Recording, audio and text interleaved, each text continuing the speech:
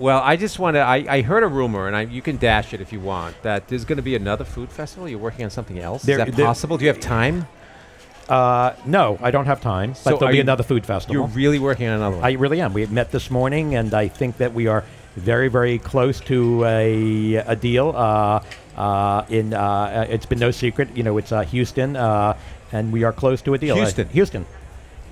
Southern Glazes is based in Miami, but with our merger a year or 2 years ago, we have a huge presence. The Glazer family is out of Dallas, so we wanted to do something in Texas. That is fantastic. It looks like we'll be launching in Houston. So when will that be? I mean, how do you divide the calendar with that one? We have to find that time in between South Beach, New York, everything of the program with the Food Network when it works. But I'm going to say the next 18 months to 24 months.